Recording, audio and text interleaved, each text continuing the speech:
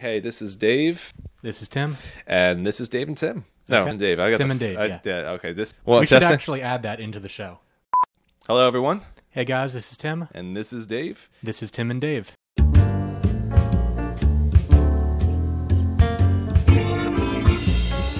Yeah, mostly like young, middle-aged, Men. equal sex distribution. Sex distribution. Timmy, I got a joke for you. All right, David. I'm afraid, but let's hear it. Why did Karl Marx only write in lowercase letters? Why? Because he didn't like capitalist letters. Pretty funny. I Pretty went funny. to the dentist's office this week to get my teeth cleaned. The dentist told you that one? He's like a hippie and stuff. He's like Yeah? a really cool guy. What's interesting about this fella, he's on his third wife now. Ooh. He's like 70 years old. And every succeeding wife, the music in his office changes. So I wasn't here for the first wife. My mom and dad said he married a woman when they started to go to see him back in the 80s. Wow. And he used to play in his office WMMR, which is like, classical rock, Well, he divorced her eventually and then married another woman. And with this woman, he started to play classical music in the office. And that was the woman, I call that the woman, the music itself, because that was the music that was played throughout the majority of my time being there. Well, I guess he eventually divorced her and then married his longtime Japanese female friend, because he used to live in Japan for a little while. Interesting. Who was his dental assistant for a while. And she's about 60 years old as well. The music just now changed to 1930s and 40s, like I don't know what kind of music you're alluding to. I'd say like whatever was popular in the 30s and 40s In Japan? I just like even I guess them. Okay, yeah. okay. You know what I mean? Like the cadence of like the records you would hear and things like that. Yeah, okay. So that is their his new wife's music. So it's fascinating. It's just an interesting concept. He's a super hippie, super commie, and one of the few people I allow in my mouth. So you like that? You like that? He's in a select club of educated, wealthy, older men. Speaking about putting things in your mouth, okay. Just read an article this week regarding plastics. Yes, we've talked about this many a time. I really am going to start considering looking into living a plastic-free life. Here's the thing.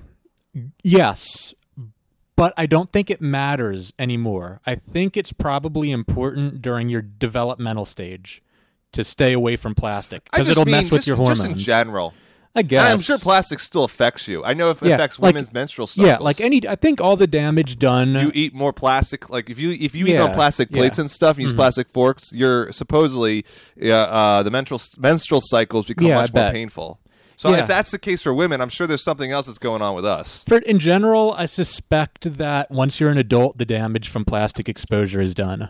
You really want to, in childhood and puberty, I think you really want to keep them away from it. It probably has a more exacerbating effect, but I still think there's probably a correlation between it being... I prefer, like, microwaving your food in plastic. Yeah. Like, I mean, there were ceramics in the early 50s that had radioactive materials in them. Yeah, like I've brought up before, the plastics have to have some responsibility for the really stupendous decrease in male testosterone over the past several decades. I'm pretty testosterone-y. Yeah, okay. Pepperoni. But in general, it's been a very noted trend. And it's probably the plastics, and it's probably...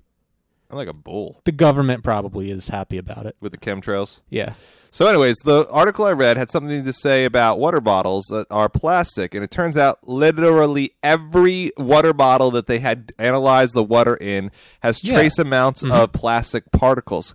They said it wasn't much to be alarmed by in the sense that there wasn't a high amount for it to actually supposedly affect your health, but they said it's something to be concerned about because now it's gone to the most basic of our resources and as a water bottle, and now I'm reconsidering drinking water bottles. So yeah, I mean, I'm not because I think the damage is done, but okay, if you can eliminate plastic, go ahead. I think I want to start. Go ahead, eliminate that plastic. I don't drink water bottles anymore. I got one of those Britas. Yeah, yeah, but you live like everything's connected. Like your living room's closer. True. You know what I mean? Like versus like I live in a 3-story house, with 3 other guys. And if you want your privacy, you don't want to have to walk down the stairs into the kitchen whenever you want to drink water. I actually considered buying a mini fridge. No. Oh, no. I think that's so collegey. Yeah. Like actually a water cooler in my room. that'd be pretty sweet. That's what I'm saying, right? Like who? I got a water cooler in my room. What do you got? You know. So I was thinking about doing that. How much are they? Did you look into it? Yeah, I did, but I think I just didn't feel like dealing with. But how much are they? It's like $300. Okay, yeah. I mean, probably cheaper if you can get one like without the hot water heater one. Yeah, who needs that? Yeah, I don't. Well, not for my room at least. So, but to make it cold, do you have to plug it in? You must. Yeah, right? Of course. Right. I guess there probably is 0 gravity ones too. Yeah, because it would make sense for that to be. But it wouldn't cool the water. No, it'd be room temperature. Yeah, water. Which I don't really care. Even. But I mean, if you just have water bottles in your room, exactly, that's it's what the you're same doing thing. anyway. Exactly. But me, I don't. I like cold water. I like cold water. It's got to be cold for me and stuff like that. So yes, indeed. Stephen Hawking this week died. Mm-hmm. Too much plastic. Too much plastic. No. I think that's crazy. Like the smartest man in the world is gone. What does that mean? Smartest man in the world. Okay, Listen, let me say this. He's the person in the world who's most famous for being smart. One of the most brilliant men in the world has died this week, and but among how many? Among the couple thousand? Among the couple 100,000? He changed the world, Tim. I mean, he changed the way we look at everything. I think okay, what do you mean he changed the way? Listen. He wrote a book about the universe. That no one read. I mean, people read it, but, like, no one understands his work. Well, who read... Well, no one understands his work. He didn't change the world. Some people understand his work. Yeah, some people, a couple thousand. He disproved Einstein, apparently. Yeah, I have no idea what you mean by that, and neither do you, because neither of us could understand his work. He didn't change the world. Smart man knows what he said. Yeah, he made I'm assuming he made very important contributions to physics. What do you have against Steve Hawking? Nothing at all. Why won't you just say it's a travesty that a very brilliant mind no longer shines in the living world? Yeah, I guess. It's sad. What does that mean, you guess? It's either you think it's a bad thing. But it's like smart people die all the time, you know? Okay, here it's like... not Stephen Hawking smart people. No. I think it's not even that. It's do smart people like Stephen Hawking are ever born at any given time? Not many. A couple, So whether he dies or not is one thing. The fact that he existed is amazing. And he's obviously a preeminently intelligent individual. Very much so, I would say. Like 1 in a million, 1 in 10 million, 1 in 100 I'd say million. Probably even larger than that. Well, and to think that he had such a disability and still was able to produce grand work. Yes. He's an impressive character. I have nothing against Stephen Hawking. I think you have something. I think you have something against Stephen Hawking. It's just I was a little bit surprised how to say...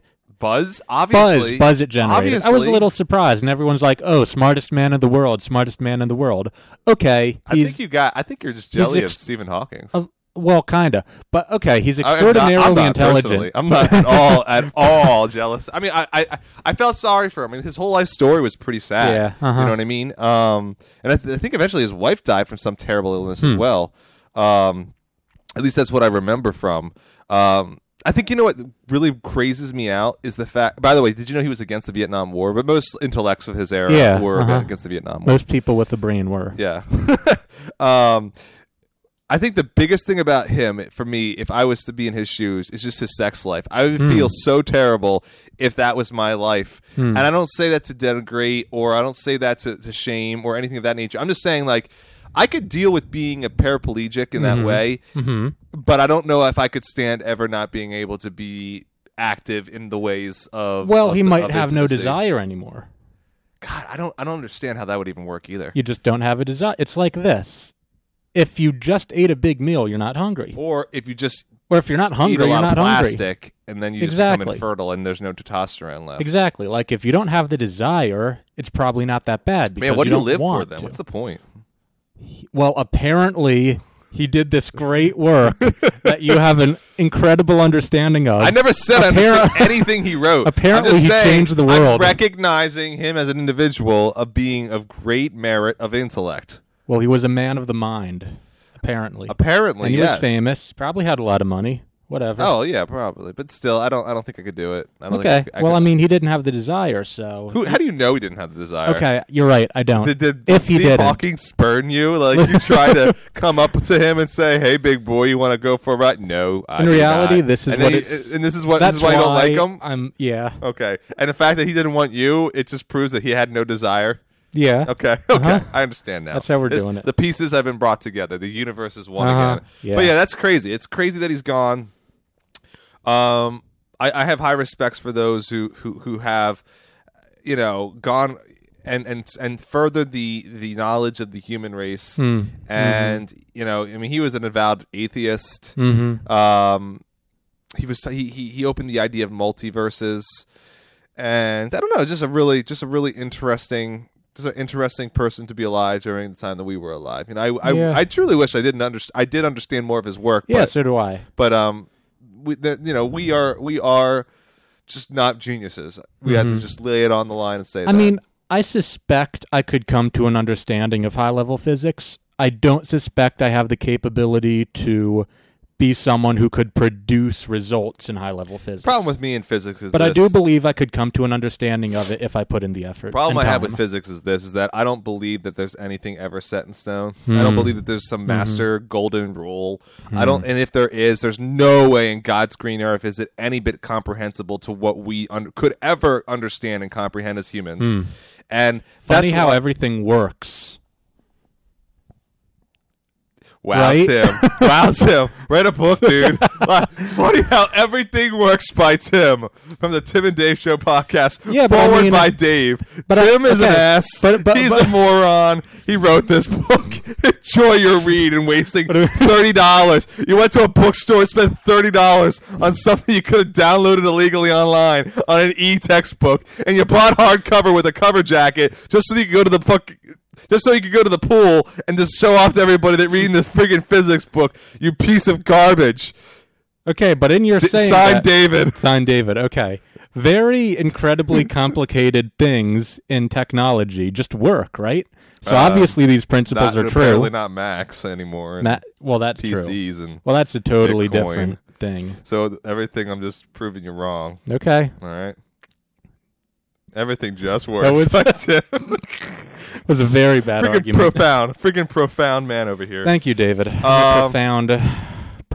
So one of the big issues that we're having now that are affecting us in the human race. Space junk. It's all over the place. Well, I just read an article, and it summed up. I hope it proposed a solution to space junk. Simply put, the article's heading was Space Typhoon. No, wait. No, I'm thinking of Trigon. Yeah. Let's start that over. I hope that article proposed a solution. Guys, we're recording this on St. Patrick's Day, and you can only imagine of the craziness ensuing in this studio. What's the solution to space junk? A space harpoon is what I was trying to say. Listen, if you want... it's like the freaking Moby Dick of freaking space. Listen. There she bros. The White Whale. The Sputnik 1300. If you Get the space harpoon! If you really want Who was that African character in Moby Dick? I don't know. I don't know. What was his name? Quechua? No clue. Quechua was actually the Peruvian. I never read it.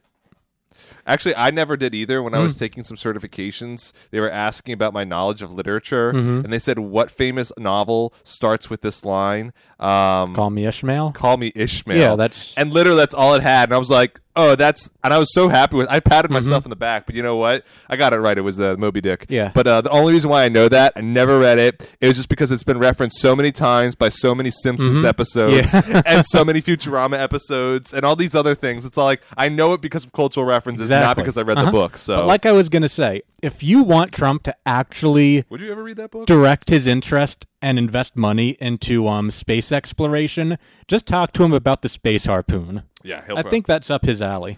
Who's texting you? I don't know. Who? Ha ha ha. Work. It's a work group text. Oh boy, I guess that's funny to David. Oh, Timmy. I just like insulting you. Okay. Anyways, sounds like a fake name. Uh-huh. Like someone you get off of Craigslist or something. Well. Someone's first name with the generic white man's name and then Smith at the end. Uh-huh. Did he know about this podcast? No. Okay, well, there you go. Lastly, so there was a walkout for many American schools this year. This week, protesting against the violence that's going on in America Florida. and advocating for gun control. And a lot of big celebrities supported it. Big celebrities, Seth MacFarlane was one of them. I have a high respect for his work, and I wouldn't say all his politic, but for this, I think it's great that we have people who are creatives speaking out about this issue, and I'm highly supportive of what the here's what the kids thing. were.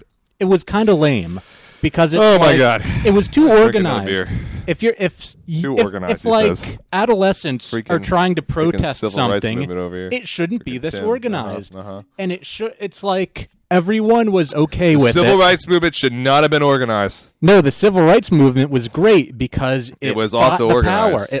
It was organized, but it was organized against the power structure, and it was very subversive, and it fought the power. It's not like Martin Luther King went up to the frickin' White House and said, "Hey, Lyndon Johnson, how about we collaborate and get this great march going on?" I think Instead, he took the initiative and he led the march and led all these things against the systems of authority. The protest was, in a sense, a system of authority being protested against. Yeah, but it was in a national level. Okay, here's the problem. Okay, what's the problem? It was like organized with the consent of the schools, and it was all some were consented. Yeah, for the most part they were. It was. Oh my gosh! It's like, first of all, the whole digging that hole, Timmy. And you terrible, horrible and they went back human to being. school, you which hate is all. Steve Hawkins. You hate student-led protests. And they went back into school, which is also lame. It was like, we're going to leave orderly and lay down for 17 minutes, and then we're going to go back. It's a civil protest that is civil. It was lame. I think it's going. I have high advocate. These are the people, Tim, that will be marching to the White House when they get older. These are the young ones. These are the young ones that are going to change a generation. Nah. Okay, I have high hopes for those that come after us. I have low hopes. We suffered a horrible recession, Timothy. Okay, we suffered a terrible time in American history. All right, and we had our own avant-gardes to go forward with. Oh, geez. Okay, don't oh geez me. Okay, long live the Soviet Republic. Okay. Long live the proletariat. Okay. And happy St. Patrick's Day, everybody. And I support you kids. If you're watching, you're doing the right thing. Keep protesting. There are problems. There are inequities. There are issues within this country. And it's up to us. It's up to you to fight them. Okay? It's lame that it was coordinated with the administration, oh my God. and it was just an excuse. To what? It was not an excuse. It was a totally mainstream presentation. It was an entirely mainstream presentation. It was a collaborated presentation that was for the betterment of this country, and I support it. I support it. Okay, what was the betterment? Like, what policies are they advocating for? When has this ever happened in this regard? What do you mean? To this degree, about gun violence, has this happened in our schools? I don't recall. I don't think there ever was. To this level of protest. I find that admirable. Okay, what are the goals of the protest? To have comprehensive gun control. What's that mean, comprehensive gun control? We talked about this. Okay, are we banning handguns? We talked about this. Are we banning handguns? We talked about it. Even when I asked you this question, you got ranty at me. Yeah. We talked about this. If we're not banning handguns, then you're not going to do anything about gun deaths. Handguns weren't the reason why there were so many children that died in that incident. Exactly. You know that. It's a very small number who die from assault weapons. But that doesn't. It doesn't matter what the number is in that regard. It needs to be resolved. We don't want schools to become war zones. We don't want them to become these Timmy, you've advocated for this. You want gun control. You've said this in previous podcasts. Just because you don't like protesting doesn't mean that your argument changed. Well, no, listen. How about this? Oh my God! How many more lives would be saved if we raised the driving age from 16 We're not to getting 18? into this argument. Far again. more students die driving to or from school. About the protest, I support this. Good job, kids. Keep working. Keep fighting the good fight. It's a trumped-up issue. There are more important issues. No, you're a terrible human being. You're a terrible human being. Ladies and gentlemen, we are now going to the next segment of our podcast. Our podcast next God, I hate it when you take your socks off in the studio. This is a filthy, ugly-ass behavioral habit you have. Mm-hmm. Yeah, hippie. That's coming from you. I don't like pants, man. I mean, okay. I feel comfortable without them. I hear you. Anyways, the next segment we're going to have is we're going to be reviewing movies that we have found to be influential in our lives, and at the same time, things that we just liked. So Tim and I picked out a selection of movies, and I hope you enjoy both of our selections and critiques, and we're going to have some sample clips. So let's get started. So, Tim, what are the 3 films that you chose for this segment of our podcast? My 3 films are the following. The Leopard, directed by Luchino Visconti, released 1963 from Italy. Barry Lyndon, directed by Stanley Kubrick, released 1975. And Take Shelter, directed by Jeff Nichols, released in 2011. Wow, Tim, aren't you such the academic here? I just have taste. Yeah. Oh, man. I'm not a snob. Guy. Such a great guy. Okay. What are your 3 films? X-Men, Origins Wolverine. Shut the hell up, Timmy. Okay. That's a good movie. That's a great movie. All right. Okay. Okay. What's your second movie? X-Men 3. Shut the hell up, Timmy. These are good films. These mean something to me. Okay. They mean something to you. What's the third? What's the third? V for Vendetta. Okay. It's a great movie. It's a good movie. It's a very good movie. Okay. Had The Mask. Anyhow. V for Vendetta or The Mask? Which was a better film? They share many similarities. Honestly, no, they don't. I hate most of Jim Carrey's movies.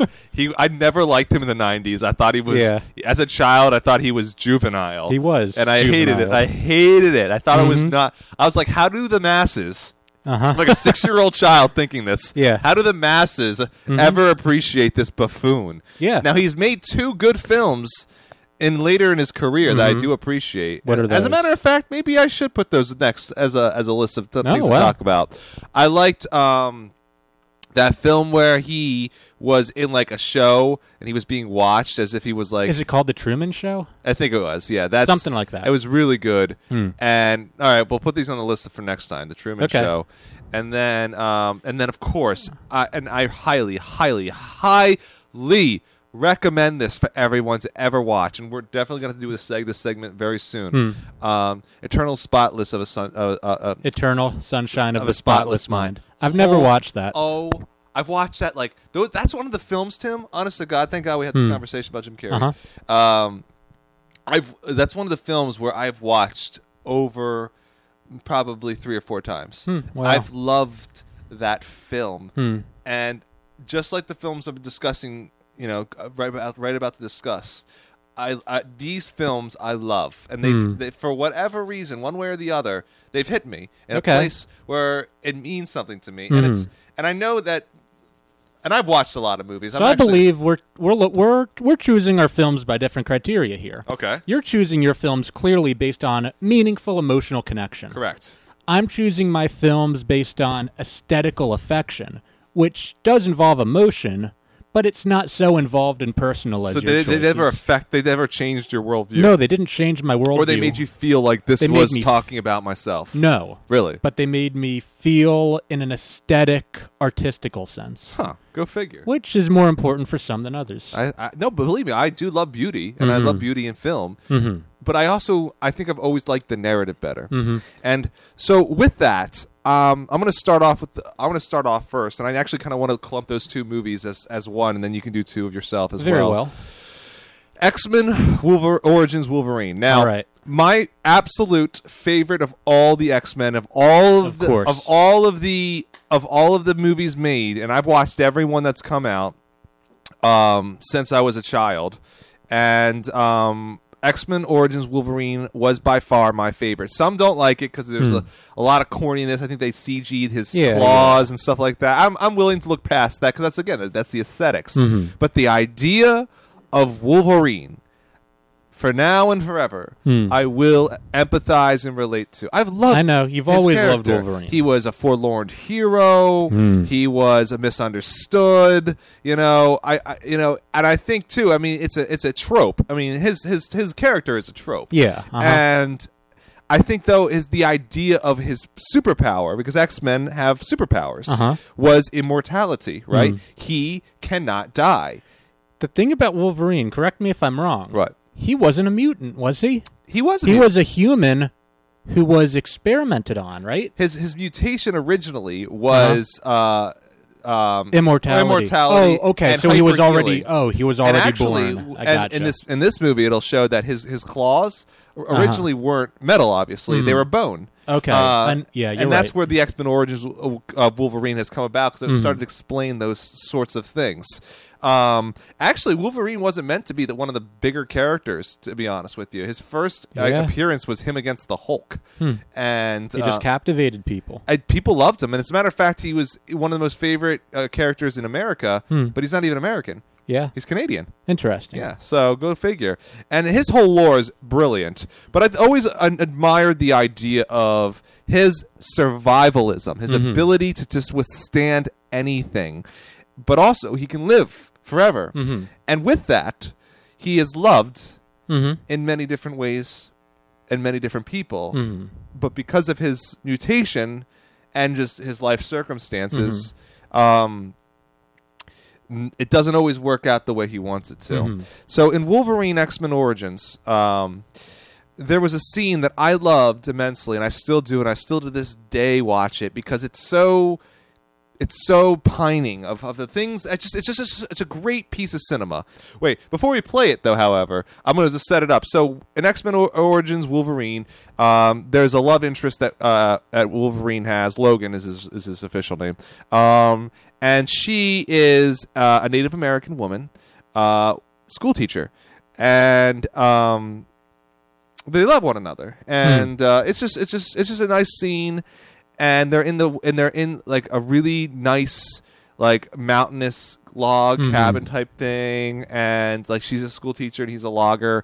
And I always thought that this scene was very beautiful in its own way, because Wolverine decided to get away from the hustle and bustle of life and just wanted to live a simple life and be left alone. But as the story progresses, and I won't spoil it for anybody, things change. Things change in life, and things definitely changed after this scene, for various other reasons, due to the nemesis in the film. But let's take a look at this. It's a beautiful scene. Why is the moon so lonely? Why? Because she used to have a lover. You tell this to the kids? No. His name was Kwekawatsu, and they lived in the spirit world together. Oh, that's a true story. Right. And every night, they would wander the skies together. But one of the other spirits was jealous. Trickster wanted the moon for himself. So he told Kwekawatsu that the moon had asked for flowers. He told him to come to our world and pick her some wild roses. But Kwekawatsu didn't know that once you leave the spirit world, you can never go back. And every night, he looks up in the sky and sees the moon and howls her name. But he can never touch her again. Wow. Cuckoo got screwed. Kwekawatsu.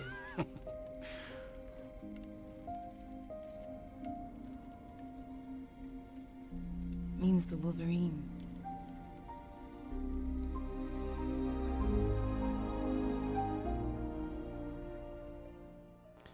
That's just one of those scenes where I could just watch over and over again. And you know me, I like. That's your kind of thing. I love mythical lore. Yeah, that's your kind of thing. And it's like the Snowdrop story. Yeah, it's and at the end of the film, when you see how everything goes down, and you just it doesn't end happily, ladies and gentlemen. I'm sorry, it doesn't, and I'm not going to spoil it. It just goes to show you this person has experienced many different things. You know, he tried to save everybody, and it just doesn't always work out like that. True enough. A beautiful scene. In X-Men 3, which was the movie right before this one, because this the movie that we just spoke of, the origin movie, was a prequel. kind of most people don't like the film X-Men 3. There's a lot of a lot of fans are don't like it so much because it didn't end really well, and I agree. It wasn't one of my favorite of the trilogy. X-Men 2 was probably my favorite of the trilogy, which actually heavily emphasized the story of Wolverine again. You know what I mean? But in this movie, the mutants are fighting, and what do you call it? They're trying to save this corporation and these people. And at the end, though, Jean, which is one of the mutants in the story, who's a telepath. It's a what's her power? Telekinesis. Yeah. I don't know exactly what the true term of that would be in as far as the mutant powers go. Empath. I love the word empath, but it's not. I'm an empath. But no. She had been possessed by a spiritual animal of the Phoenix, which is like the main storyline. I remember that storyline in the cartoon. Yeah, and the comic book series too. Yeah. The Phoenix storyline, I guess is what it's called. Whatever. Saga. The Phoenix Saga. So the Phoenix is obviously a firebird, very powerful, and she was a level 5 mutant because of it, which is the only one they ever knew of, and she's extremely powerful. And eventually, she was used against the X-Men by the bad guys, but she was unable to control her powers. And eventually, she was going to destroy everybody, good and bad guys. And they're trying to evacuate everybody, etc., etc. This is the end of the film. And spoiler alert, ladies and gentlemen, if you guys want to see the movie, so be it. But I do want to play this scene. And again, Wolverine is the central character in this scene. Jean had a relationship with Scott, or Cyclops, and Wolverine later down the line. Again, the movie originally was a prequel, which happened in the past. This was more during the present in the X-Men 3. Fell in love with Jean. But he knew Jean was with Scott, but he tried his best to hold back his true emotions because, that sometimes in life that's life. You have to do that, and it's painful, and it is what it is. So, anyways, Wolverine is in love with Jean, and Jean is going bananas, and Wolverine is the only person in this scene that was able to stop her because Wolverine is invincible, essentially, and he can regenerate. So in this scene, you see Wolverine trying to get to Jean and to stop her from destroying everything. It's not a lot of dialogue in the clip that I'm about to show you all, but in this scene, he's climbing a hill while Jean is throwing her superpowers at him, and he's like being torn apart. You're seeing his skin and his flesh and his bone fly all over the place, but then be regenerated until he gets to her. And then he makes this epic scene to stop her when she's possessed by this spirit of the Phoenix, changing who she really was, who was a sweet, loving woman. So let's take a look at this scene, ladies and gentlemen.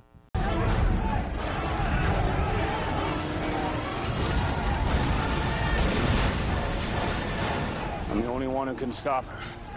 Get everyone to safety. Go!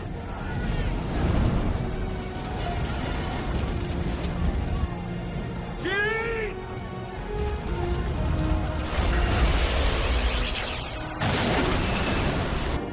Jean? I know you're still there!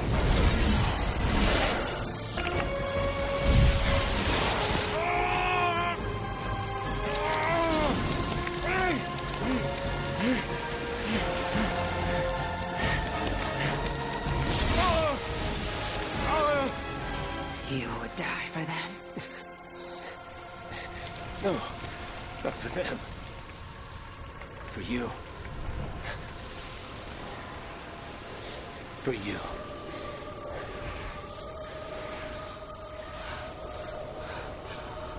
Save me. I love you.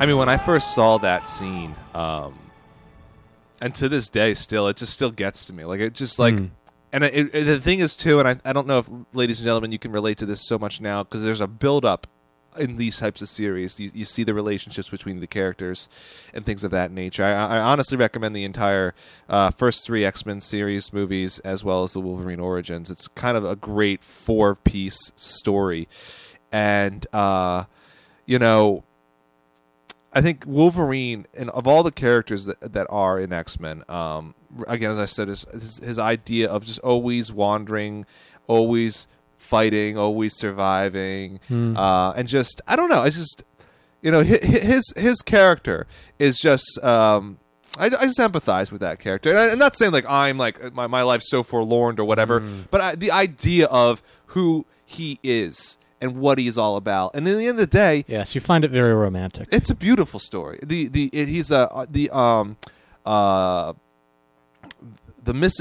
misunderstood hero because he was never Cyclops. He was never the main good guy. He was the guy on the side who, but eventually, because the fans loved him, you know, he did the right thing at the time when it was needed to be done right, even if it was hard to do. And I think that's a good lesson to be taught in any situation. And plus, the women in his life, it's just a beautiful thing. So, ladies and gentlemen, please, I highly recommend you watching this. I don't know if you had the time to, but I love these pieces, and it shaped me. It shaped me how I view myself in a certain degree. I mean, God, I know it's a movie, right? But I think that's why we watch movies. It's why we listen to stories. It's why we hear tales. Right? To evaluate our own lives when we don't want to. We look at others and characters to make us feel more safe to say, okay, maybe I relate to that. Screw you, Timmy. You bastard. Anyways, all right, let's go on to your films, Tim. Don't you want to do V for Vendetta? No, you go do your 2 films. Oh, okay. Do 2 of yours, yeah. So starting off, The Leopard. So this is an Italian film. It's a historical epic. Over 3 hours long. Jesus. Visually gorgeous. It's set in the middle, towards the end of the 1800s, when Giuseppe Garibaldi's army is uniting Italy. As our listeners may or may not know, Italy, for most of its history after the Roman Empire, was many different states, persisted through the Middle Ages and early modern period. Correct. Then in the 1800s, it was finally united into one country. Correct. Our main character here is a descendant of the old Norman nobility in Sicily. Okay. And he's the prince. He's incredibly wealthy. Of course, Sicily as a country is terribly underdeveloped. Right. But he's the heir to this beautiful, magnificent rural estate. He has great social esteem. He's played by the great actor Burt Lancaster, who looks every bit of a majestic Moors. Nobility. Exactly. Well, he's not a Moor. He'd be a Norman, a Nordic. They invaded Sicily. Right. Yeah. And he is struggling with the new social order, where his kind is no longer in charge.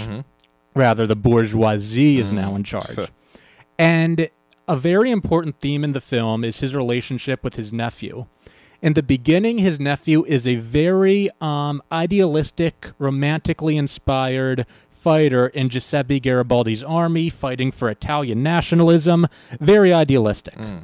And once Italy is unified, and it ends up being unified under a king, he transfers into the king's army, and this really very much disappoints the prince. Because he views it as him selling out to the new power structure. Right. He really didn't go through with his ideological vision. Right. Once a new thing popped up that he felt he could insinuate himself into, he sold out, as it were, and went into that. And this offends the prince's sensibility. And there's a great symbolism in the story where the nephew was assumed to eventually marry the prince's daughter. You know, it's nobility. It's how these things are done. Right.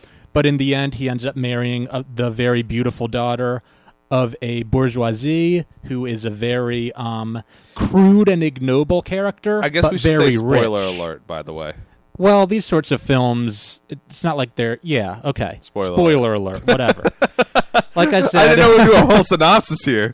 he marries the daughter of a bourgeoisie, very crude, ignoble, quite a contrast to the majestic nobility of the prince, Yeah. but very rich. Right. And the climax of this film is at this great ball thrown by one of the former nobility where the new order is invited, and the prince wanders aimlessly and lonely amongst the great party, realizing that He's sold out. he is Yeah, but realizing that he, the prince, is now cast out. And this is the new Italy, and it is new. And as majestic and important as he was, and even though he is still esteemed for his social heritage, in reality he is no longer a part of the future. Right.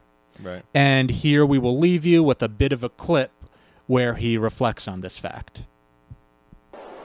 Big Uncle, if the people here tonight didn't applaud, it's only because they hold a man like you in awe and feel they mustn't. But you deserved an ovation. Now, won't you come and have supper with us? No, Angelica.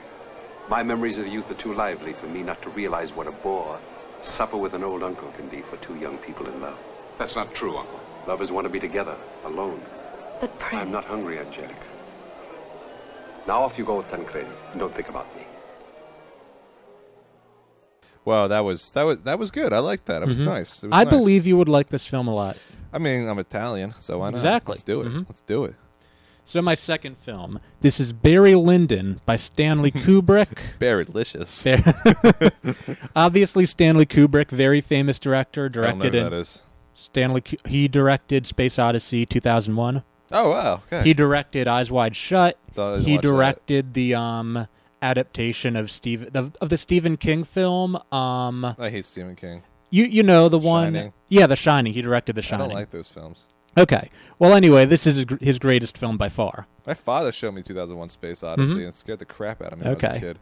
Well, again, this is a epic, more than 3 hours long again, and again, historical. Okay. So it's the tale of an individual, Redmond Barry, who becomes Barry Lyndon. There's so many berries in this story. He's born as a member of the minor gentry in Ireland, a rather obscure part of Ireland. He's well off, but he's of low birth. He's of low birth.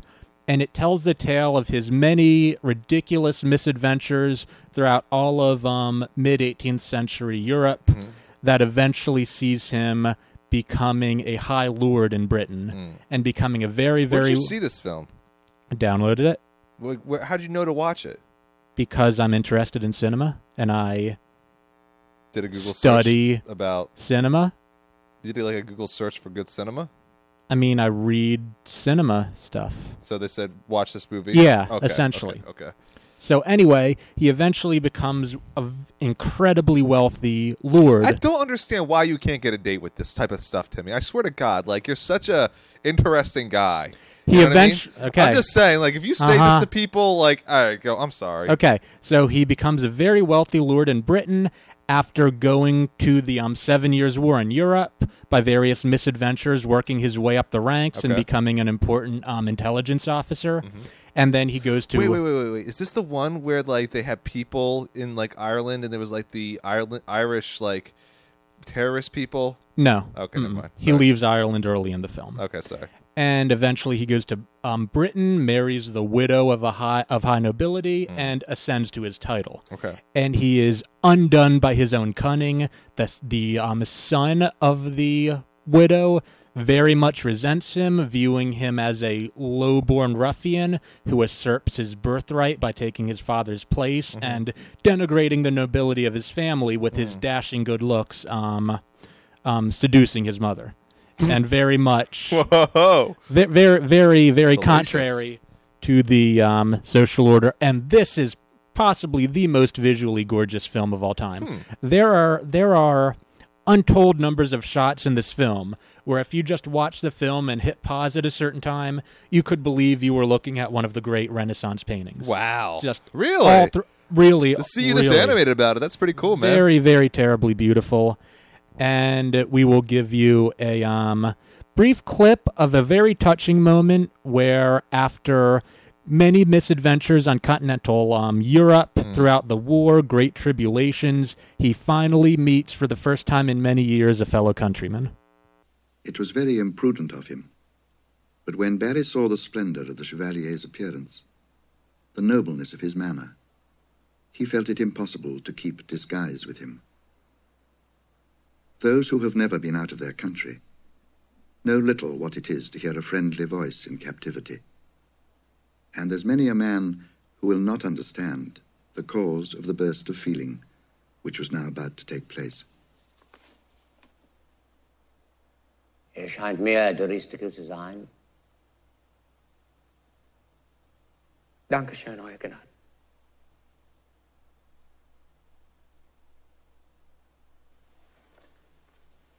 Ist ihm nicht wohl?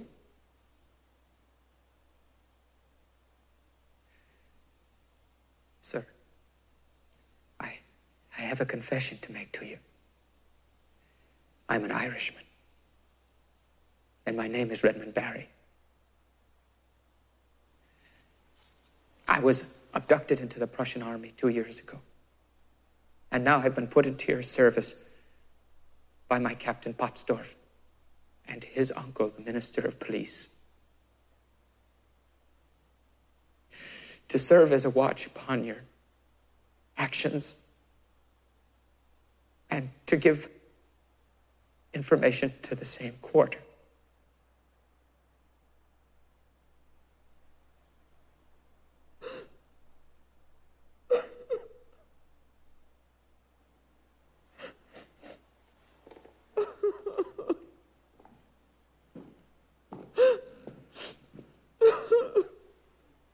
The Chevalier was as much affected as Barry at thus finding one of his countrymen. For he, too, was an exile from home, and a friendly voice, a look, brought the old country back to his memory again. I wonder one day, if ever you and I, go off and do our own thing and then meet each other again, will our interaction be in a way like that, saying, a brother of arms, a brother of blood, a brother of nationality, it's good to see you again. You know what I mean?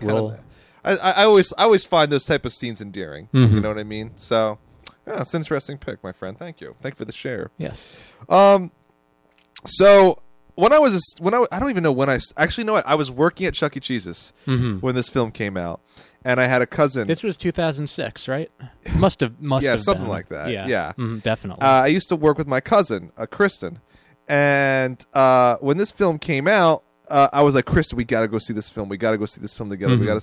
And I believe, I want to say we did eventually get to see this film in theaters together, and I think she fell asleep or something. But I loved this film so much, and it reminds me of two things. One, it's a great movie, and two, just when I was younger, my cousin and I used to, work together, and I was young and I was like silly, and I was like, I look forward to a new movie coming out. I don't know, I don't do that anymore. I don't really feel like I'm really I'm in that place in my life where I'm really excited for a new film in the way I was as a teenager. You know what I mean? Like it was like a big thing for me. And this film was, because it looks so grandeur. It looks so wonderful. So Viva Vendetta is premised in a post almost apocalyptic episode of an epidemic that killed most of the world's population. And then the country of England, for safety, had asked a authoritative government to take power to protect them, and eventually it became like this, Orwellian 1984 type governmental system where you lost your freedoms but everyone's safe, and there's twists along the line. It's very anarchical. It's very anti-establishment. It's very pro-socialist. In a sense,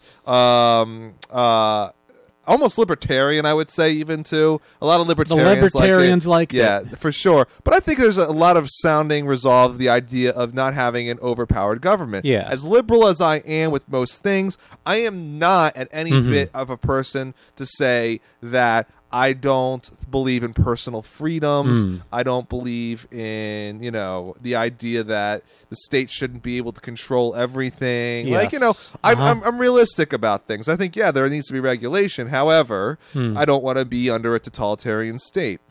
So then there's this main character named V, who is like the hero of the movie, and he's like a terrorist, so to speak, and he's trying to wake up the masses and doing these acts, etc.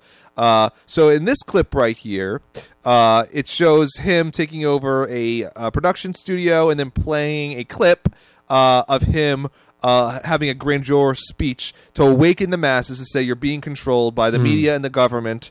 Wake up, take arms, fight for your rights. Do not be controlled by this state. So let's play this clip. Good evening, London.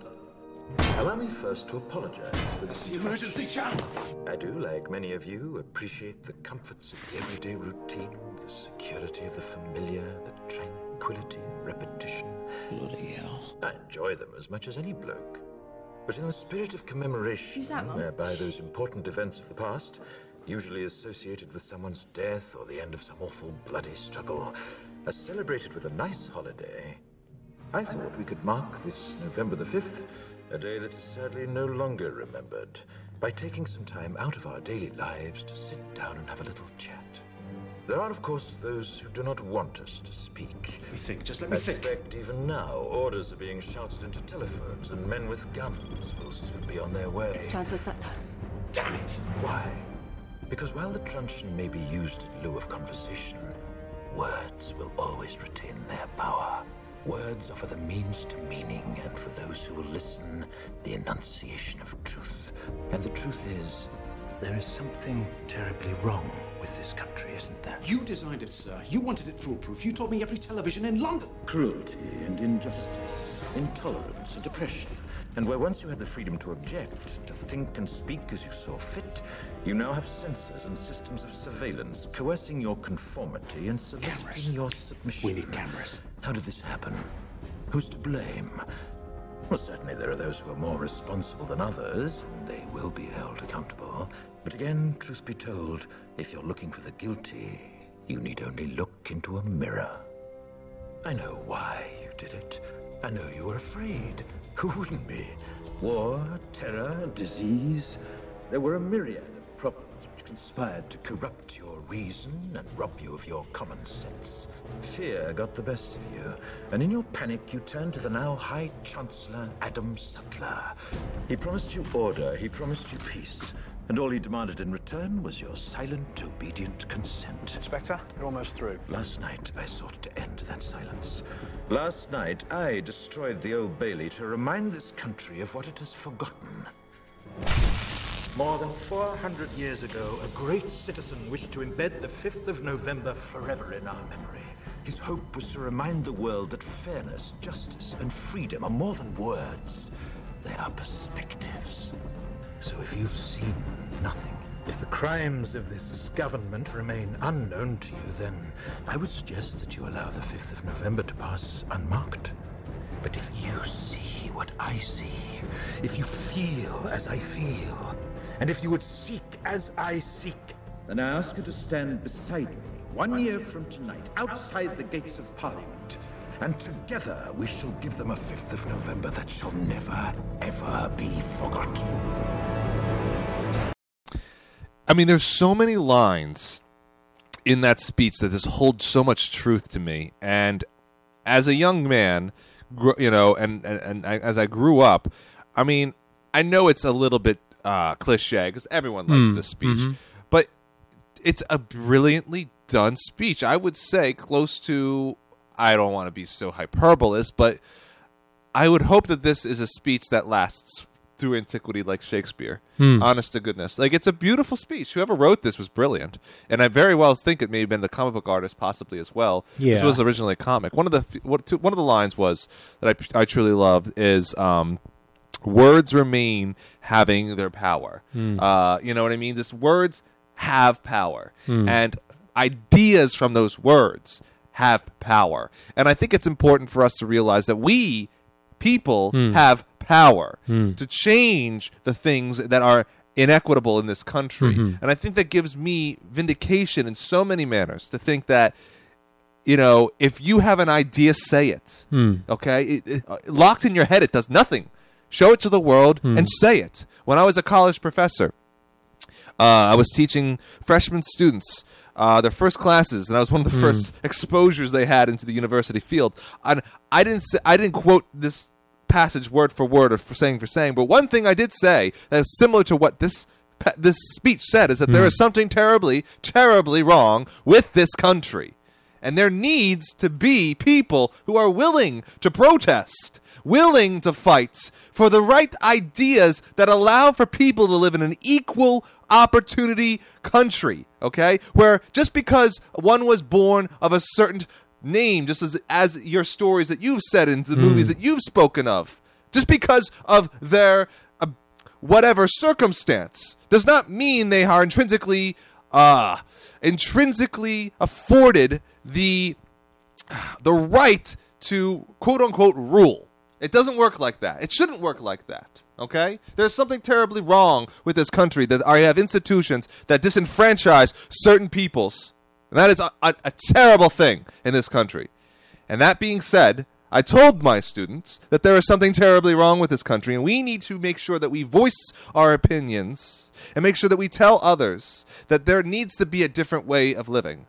And this story, again, cliche as it may be, because everyone knows of this story, of the V for Vendetta, it made me so vindicated. When I want to feel woof about how I feel about something, this is a go-to movie. It's a beautiful movie, and it ends immaculately, ladies and gentlemen. And I do suggest, if you ever want to feel like you want to be part of a movement, first watch V for Vendetta, for goodness sake. And I loved it. I love the film. And to talk about the 5th of November is an allusion to Guy Fawkes. Yes. Who was a Catholic militant in Reformation England, who, if the gunpowder plot had succeeded, would have killed none other than Queen Elizabeth.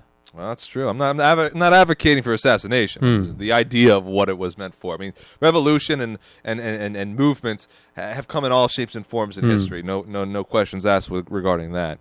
But yeah, it's a good film. Definitely recommend people watching it. So, there you go. That's my 3 films. Tim, what's your last one? So my third film is quite a departure from my first 2. My first 2 are of great renown, very well known, and very highly esteemed, both historical epics. This one is a very recent film, released in 2011, called Take Shelter. It takes place in a lower middle class, verging on lower class, rural area in America, most likely in the Midwest. And it tells the story of a small, lower middle class family where the husband seems to be slowly becoming insane as a medical condition that seems to run in his family. It's very subtle in how it paints the picture. This is a sort of thing that would be very easy to treat crudely and feel like a political cudgel that's more of a vehicle towards projecting a certain political ideology or political point rather than a piece of art. This does the former while still being a great piece of art in itself. And the husband slowly begins to act more erratically. He becomes obsessed with this idea that a terrible storm is coming, and therefore he has to build a shelter. And he begins just spending the family's money on this shelter. And it's totally ridiculous because this is not a part of the country where such a thing would ever happen. And everyone thinks he's insane, and his mother went insane. So it seems to be a genetic condition, and it's clearly the case that he's insane. Right. And the great climax of the film, the climax of the film is so good I don't want to give it away. Okay. So I will leave you with this clip and say that it simply must be watched. In my opinion, it's greatly underrated, and this is, I would even say, by far the greatest film of our decade so far. Huh. Wow. All right, let's take a look. You think I'm crazy? Huh? Is that what he told you? Well, listen up! There is a storm coming!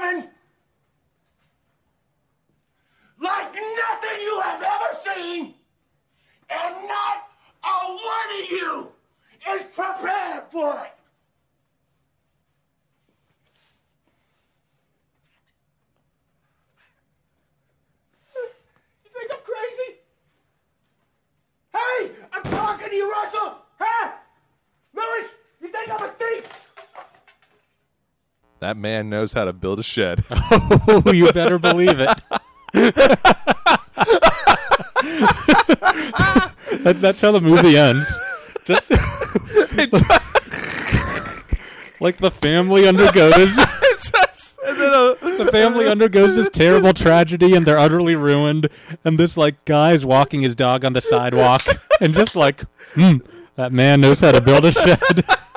I love it. I love it. I love it. I love it. Oh, that's why we do this, man. So you should watch. You should actually definitely watch this one because it's all about what you're talking about. This bourgeoisie, social injustice sort of thing. With a shed? Yeah. All right. Cool. The whole point is. I've explained the whole point is commentary on class divisions and the machinations of the economy against the lower middle class working man. And you know what's funny? I really in this list, and I truly mean this too. I wanted us to talk about Y Tu Mama Tambien. Yeah, and that literally was like the first film I thought about. But then a lot of our viewers aren't Spanish speaking, and the clips that we could play, I don't think would be accessible to them so much. But honestly, ladies and gentlemen, that's another one of my films that I think you really should watch, Tim including. I watched that first. You watched it on my recommendation, and we watched it together. No. I watched that in my Latin American film class. Yeah, and you said Have you ever watched E.T. Men? Oh, yeah, no. Go on. I thought the deal was you had to watch a Latin American film, and we discussed this at one point, and I said, "Oh, I know what you should watch." Really? I thought you were able to choose, and I said this is the one you should watch because I know I watched it. before. I feel like we watched that in. I feel like I watched that in class. No, we watched it in our apartment in Westchester. Was it really you who exposed me to that? Yeah, huh? God dang, man! Who else would have? I want to say, it was maybe from a list of things. I feel like you knew what the film was. I had watched it before we watched it together. I think it wasn't. I want to say. So you're positive you watched it before we watched it together? Oh, definitely. Okay. And which I'm not surprised, ladies and gentlemen. Y Tu Mama Tambien was and Your Mother Too, which I believe is a Spanish insult. Yeah. And it's precisely just that, is the critique that the upper middle class and the upper class in the end screw the lower class. And you wrote a very good essay about it. And one another. What's that? You wrote an essay about it? I did. I was impressed with that essay. Oh, Tim. It was a good essay. Oh, Tim. It was good. I love it when people stroke my ego. But I truly felt passionate about that film. And it was also a critique on the modernism of Mexico. Oh, yeah. And the idea of that certain peoples are being left behind with the ever-growing economy that's being more, it's not industrialized or agrarian, or agrarian, excuse me, and becoming much more capitalistic and corporate. So is that our Grubhub? I don't think so. No, pick it up, dumbass. All right, hold on. Hello? Oh, yeah, I'll be right down, okay? Well, ladies and gentlemen, our Grubhub is here. I hope to see you all next week on our latest podcast. And I'm going to sign off for Timmy because he's getting our food right now. So, this is Tim, and this is Dave, and this is the Tim and Dave Show. And I have a great rest of your week, everyone, and I hope you have a wonderful week. I'm Timmy. I'm going to talk things after the thing. Hey, I'm Dave, and I'm going to talk things after the thing.